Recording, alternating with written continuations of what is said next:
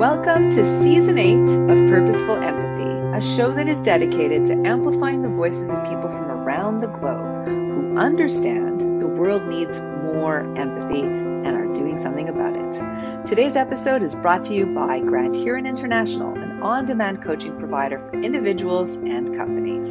Thanks so much for watching. Enjoy the show. Welcome to a new episode of Purposeful Empathy. Today, I'm joined by the fabulous Michael Tennant, is an award-winning media advertising and nonprofit veteran who's worked for companies like MTV, Vice Media, P&G, Coca-Cola, and Google. He's also the founder of Curiosity Lab, a Black-owned hybrid product, entertainment, and consulting company that exists to build a massive community around the shared values of curiosity, inclusivity, and empathy. Welcome to the show, Michael. Thank you, Anita.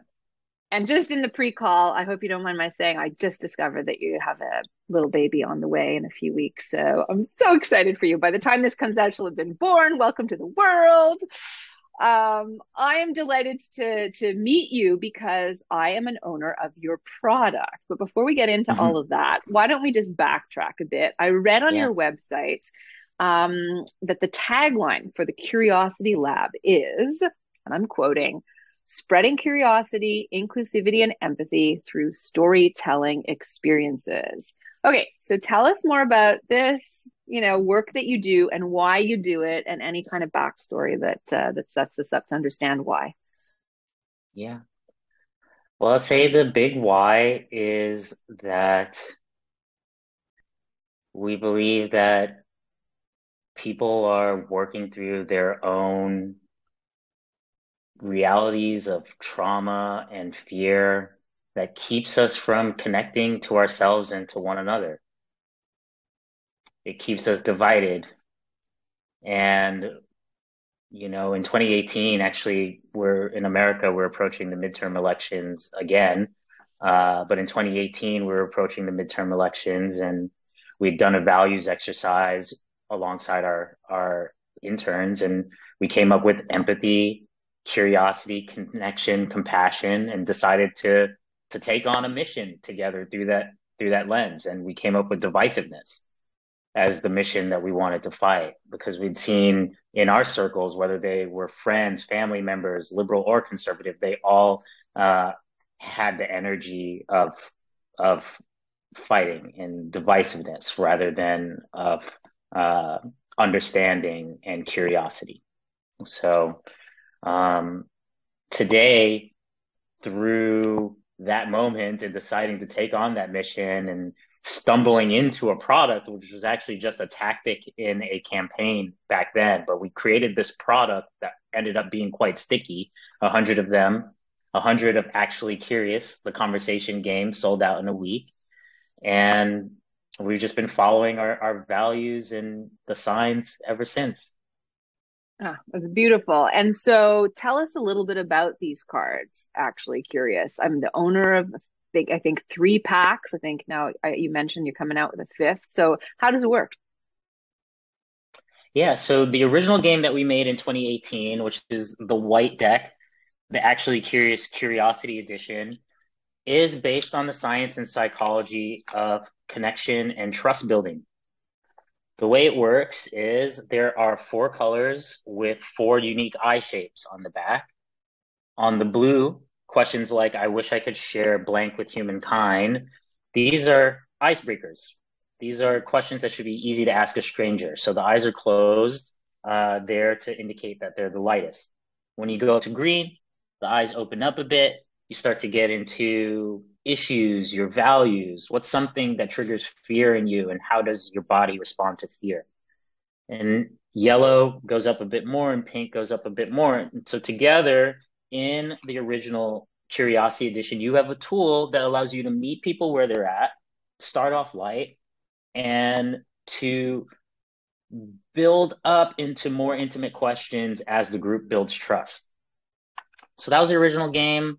Like I said, we made 100 and they sold out right away. But actually, as you get into that game, if some of your listeners buy the Curiosity Edition, you'll find that some of the topics get pretty intense pretty quickly. So essentially every game that we have created since plays a strategic role in furthering empathy, lowering the bar, allowing people to feel more comfortable getting vulnerable, or even to confront the really, really difficult conversations. So the second deck we released is the Happy Hour edition, which is kind of a cheeky way to get in front of people who are looking for a party game. And it's a great party game. It's a great date night game, but it also, it's based on the questions that help us explore what makes us happy naturally.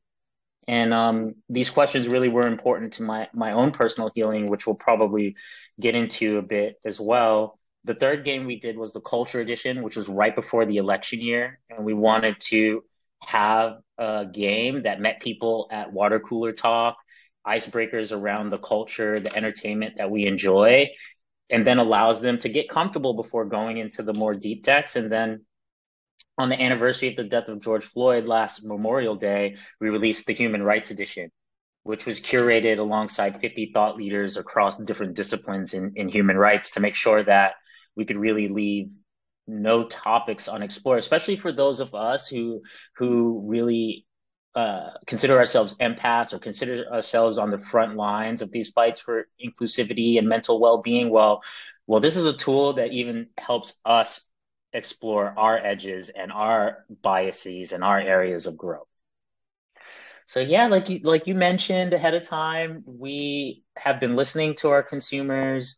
Um, Sadly, there is a rising mental health crisis in this country and in the world, and it's really affecting young people. There's a lot of pressure on young people. They spent a lot of time during the pandemic, distance from normal social interactions, and it's having an effect on mental health. And so we took that charge, and we're going to be releasing the Actually Curious Our Future edition, which will be a tool that will allow young people to explore themselves, explore growing up with their peers, but also a tool for the people that care for them and support them, the mentors, the parents, the teachers out there who want to see them really achieve their potential. It's amazing. Okay, so my mind is blown. And I'm a user of your cards, so I know the impact that they can have, but maybe you could speak a little bit more to like who could use these cards and what impact have you seen as you've participated in some of these conversations? Because I see the application all over the place, but I imagine that, you know, I'm a believer, right? I swim in empathy talk, so of course I Yeah. understand how these could be useful, but speak to the cynic who's like, yeah, I'm not gonna like share my soul to strangers or whatever. So what have you seen happen with them?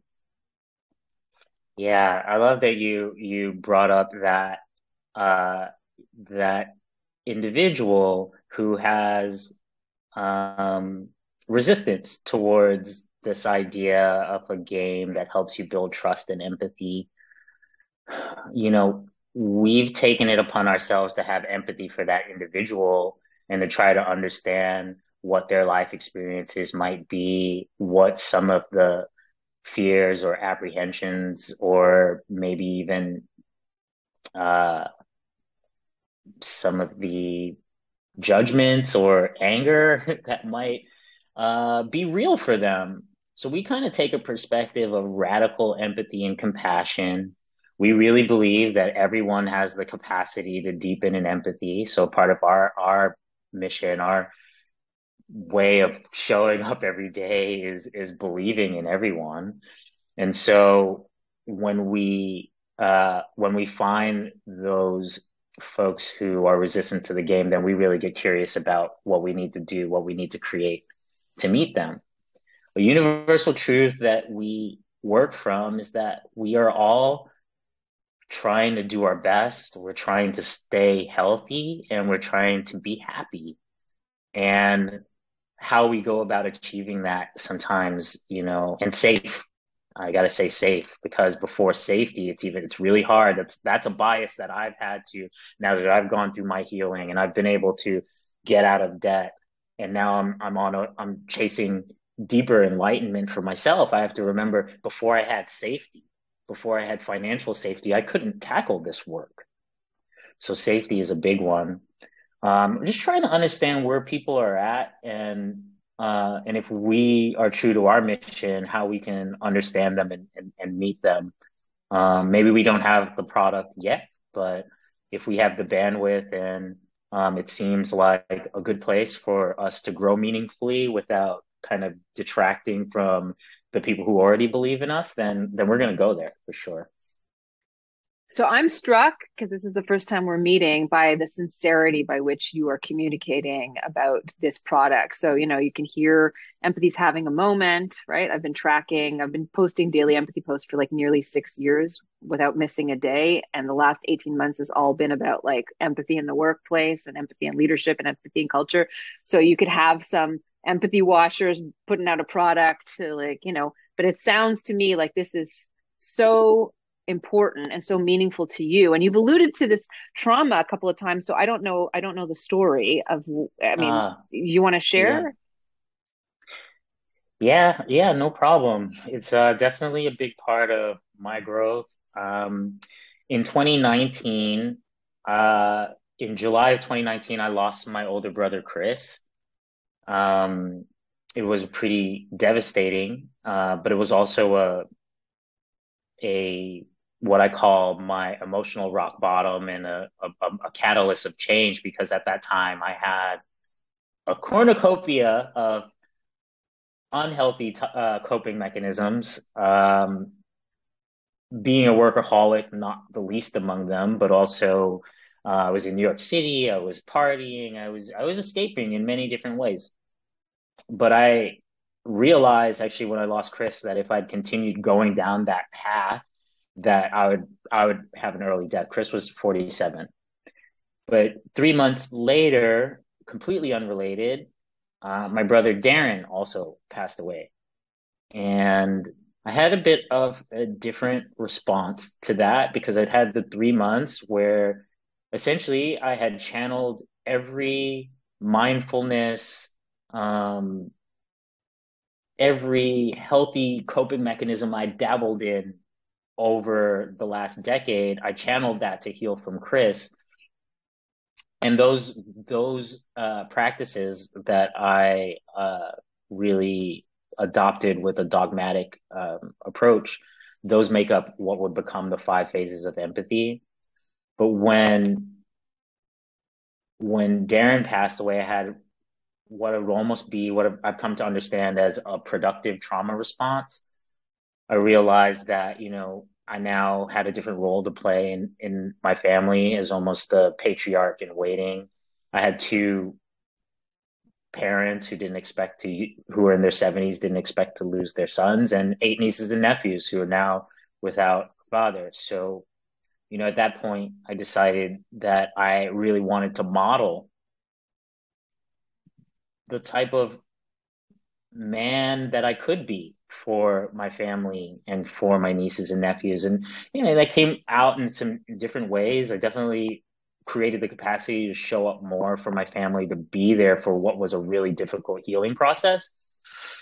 But also, I started to invest in myself and my beliefs and my values. I actually got fired from my job right after that second bereavement leave, but I was ready for it.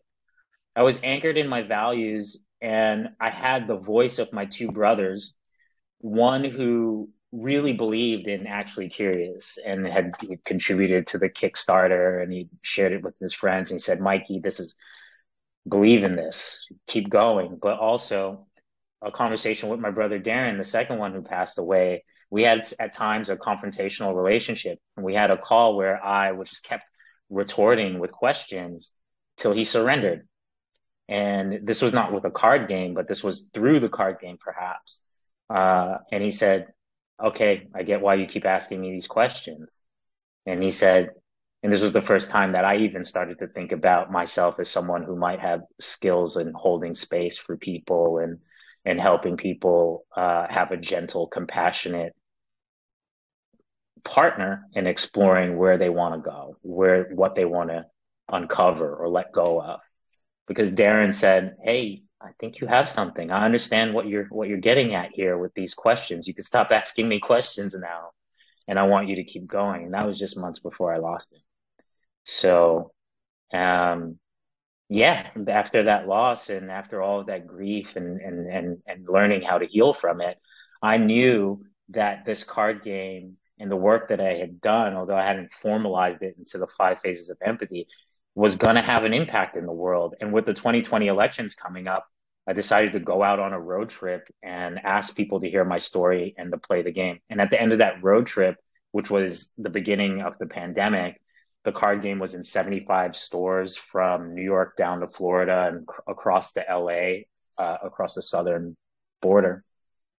So, yeah, I would say grief had a lot to do with Actually Curious being where it is at this moment.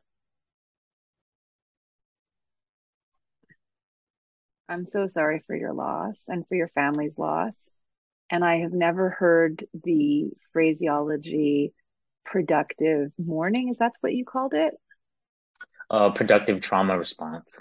Productive trauma response. I've heard of post-traumatic growth, but I'm so sad that you had those losses, and I just feel that the work you do has so much purpose, especially since you hear the echoes of Chris and And Darren, Darren's yeah. voices. Yeah. Thank you for sharing that. Sorry, I wasn't ready. I think you had mentioned something about debt, so I made the false assumption that you were going to tell me a story about debt, and I just kind of gathering my thoughts here. That's powerful. That is so powerful. And I can imagine because, I teach at McGill, I teach undergrads, and we do something called the public narrative, which is a tool that a guy at Harvard named Marshall Gantz developed. So he started his undergrad and then 30 years later came back and finished it because he was busy with a bunch of different social movements. Mississippi boycott, bus boycott, then the grape growers on strike in California, and then the Obama 1.0 grassroots movement. Like he's a mass mobilization guy, and the tool that he uses is called public narrative, which involves telling the story of self, story of us, story of now, which can be done in like 3 minutes, right? Where you share a little bit about yourself, you connect how we are the same, and what can we do together. And it's a tool that so I attended one of his workshops, and then I use it in my classroom, and every student in the class gets up and tells a 2 to 3 minute story, and I talk about like this is not a confessional where you are expected to air your dirty laundry or go to something traumatic, but this is also not a speech. This is something where you share a little of yourself and you show up in your authenticity and your vulnerability to the extent you want to. And it is the before and after class of the semester where students go there. And it takes a brave and safe space. And so like just coming back to your card game, I imagine that when you've got the right safe space to do this, people are sharing and craving to share their stories, to be heard, to be seen, just to offer like a moment to just like sit with whatever's coming up. So have you seen some dialogues like have you been astounded by the impact the card game can have?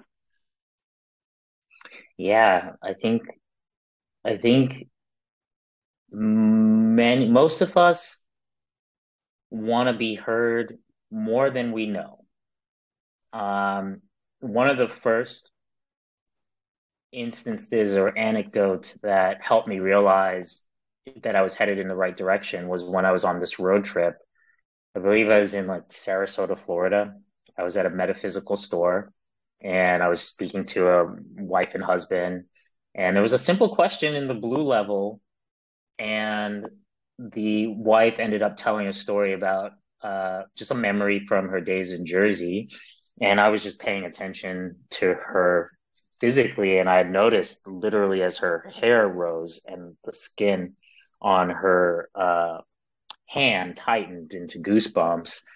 And then mine did as well, because I looked down at mine and I realized we were having the same physiological response. And I didn't, I went home and did research on empathy and physiology after that. But that was the first time I realized that and she cried, and we had just met, and she said she hadn't thought about that in years. And this question had given her the safe space and the context, just being an unassuming question to tell a story.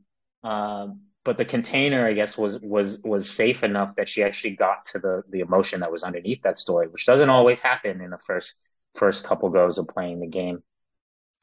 But we also have done this work in various sectors. So we've now, 2021, we spent a large part of the year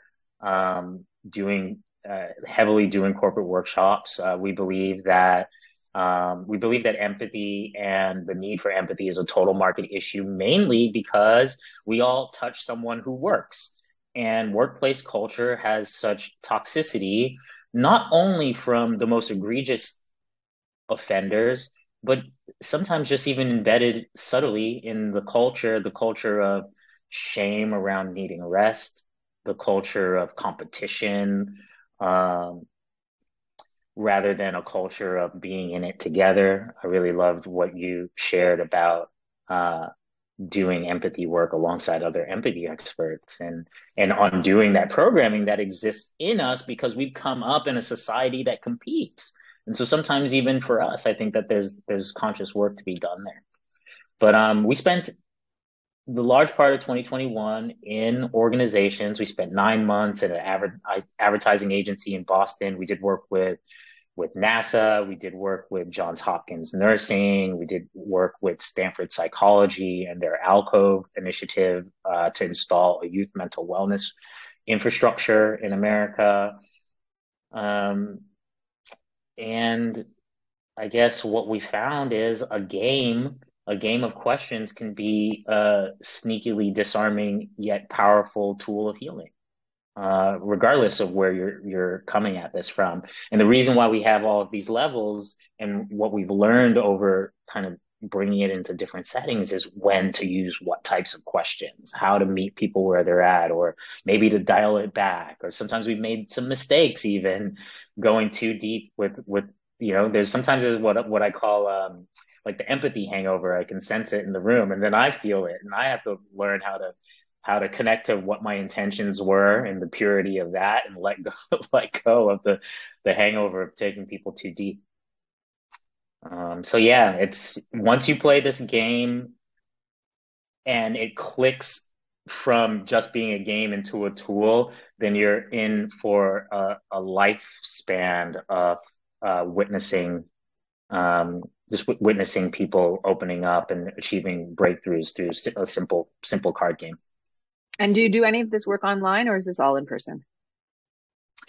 We actually, just before the election and in the beginning of the pandemic, we started doing virtual workshops every Sunday. We did it for 36 weeks. But like I said, I got burnt out in June. I don't know if you noticed this up north, but it was almost like such a fervor for inclusivity work and empathy work that it was almost like an adrenaline pulling people forward. But around February last year, that started to taper off. And in June, I was just like, why am I banging my head against the wall here and not taking care of myself? So I had to actually start practicing greater self-empathy. Um, so we do a lot of virtual. A lot of times we do the workshops virtual. We've had a wonderful opportunity to do more in person. We just did one in at the Lincoln Field for the Lincoln Financial Group team, marketing team, which was phenomenal to be in a setting like that, doing this work that literally I was home healing and broke and just investing in our values, giving the game away via PDF. And I wrote the 5 phases of empathy then with the belief that one day I'd have the opportunity to be in the room with executives and take them through the 5 phases of empathy. And by the way, when we collectively got burnt out doing such a high volume of workshops, I channeled that energy. So I looked back at my values, connected to myself and said, where do I go from here? And I decided to write a book proposal and I sold that book proposal at the end of the year. So be coming out in back to school 2023, as long as I stay on deadline. Well, offline, if you want some feedback on what my process was like, I'm happy to have that conversation. Congratulations. What's the title? The working title is The Power of Empathy. Beautiful, beautiful. Love it. Love it. Okay, yes, because it is super powerful. I think it's the second most powerful emotional force in the world after love. That's what I believe. Today's episode was brought to you by Grand Huron International, an on-demand coaching provider for individuals and companies.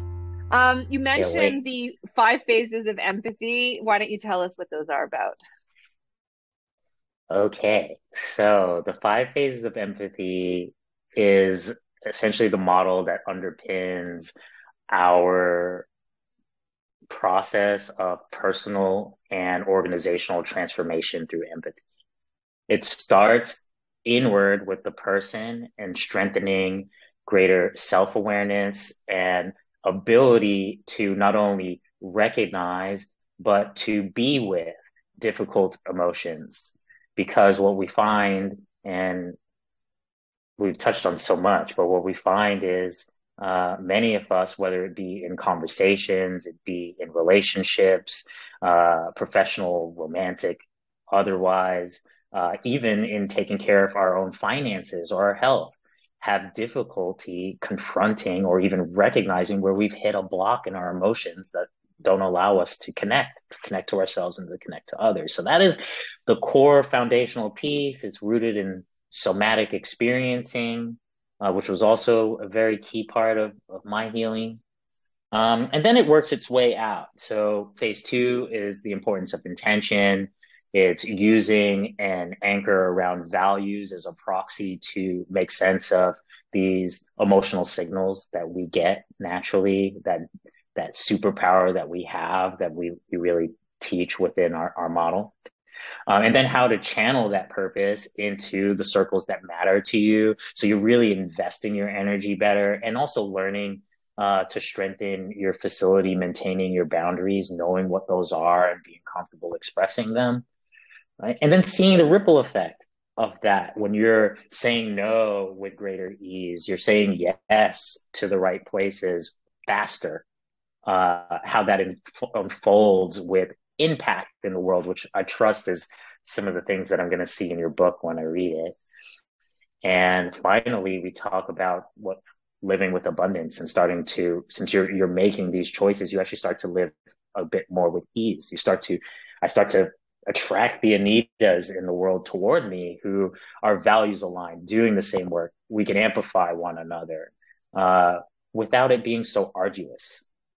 So in a way, that's the carrot that we, to your point, when we get out of the card game and into the workshop world, that I try to get through to the naysayers, to the people who are really afraid is, look, yeah, this is about doing better in the world. But at the end of the day, even if you don't go there, this is about you being healthier, you being happier, you living with greater ease, greater connection to the people you care about most. And anybody can benefit from that.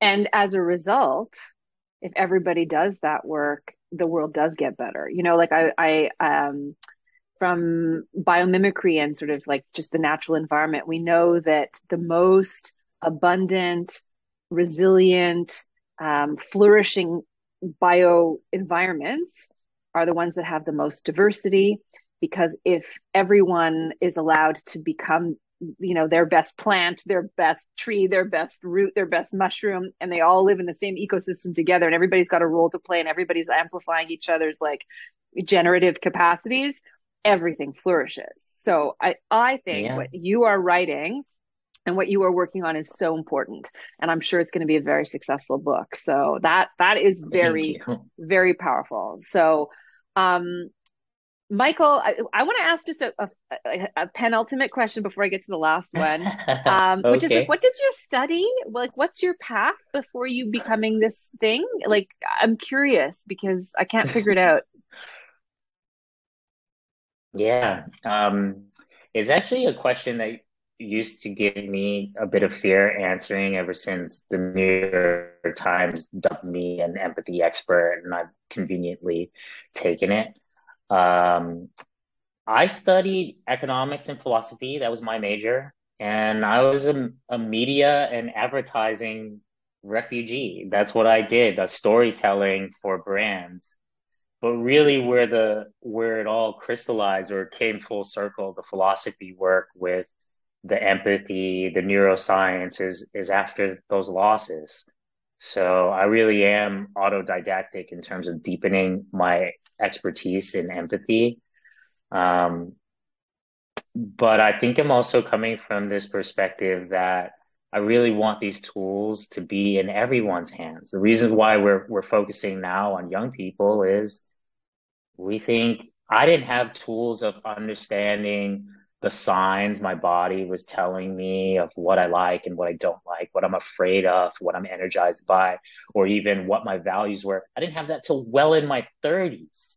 Imagine young people growing up with those tools and the impact that they can create over a lifespan of living in alignment with their beliefs and their innate sense of safety and belonging.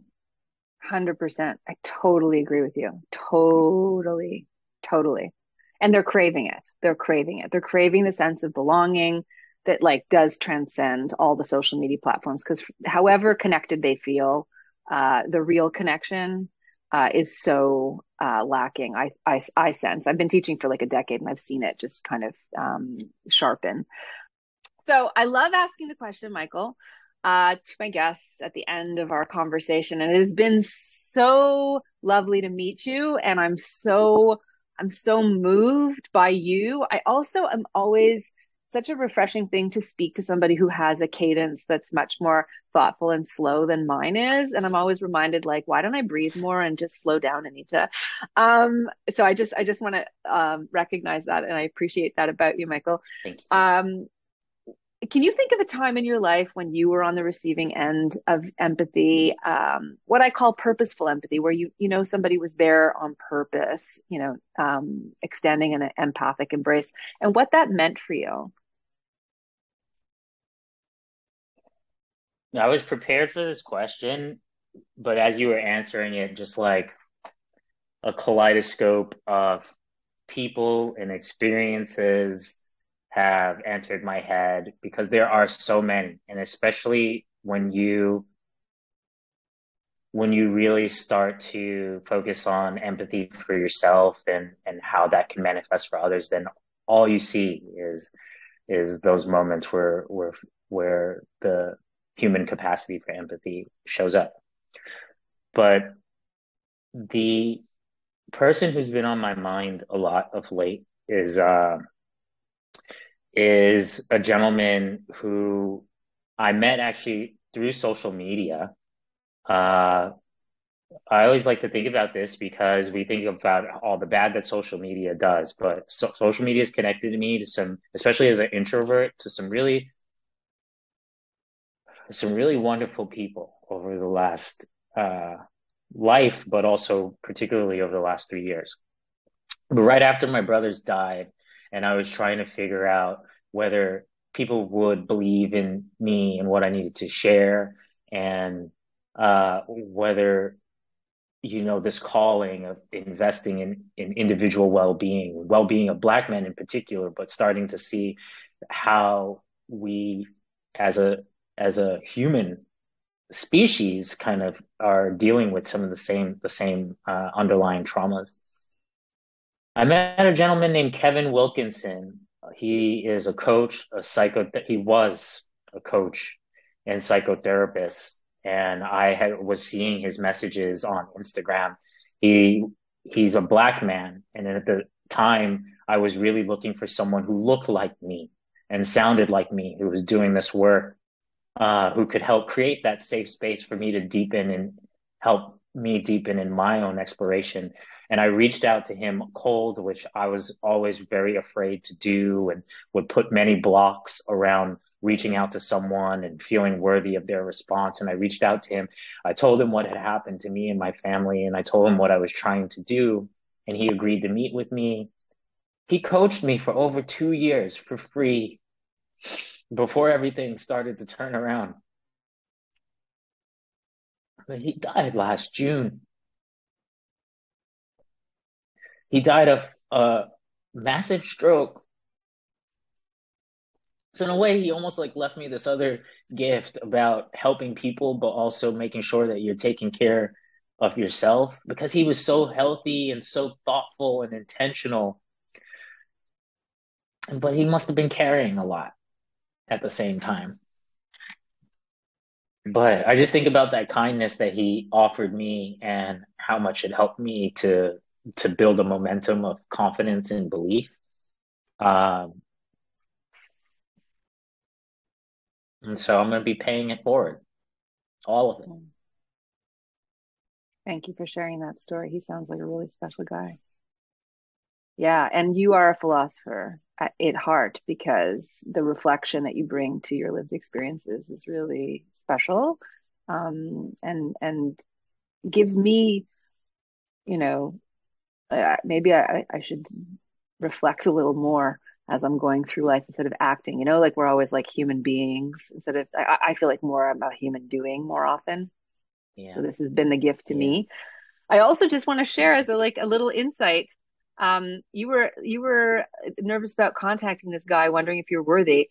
When I reached out to you, I was like, oh, I wonder if he'll give me the time of day.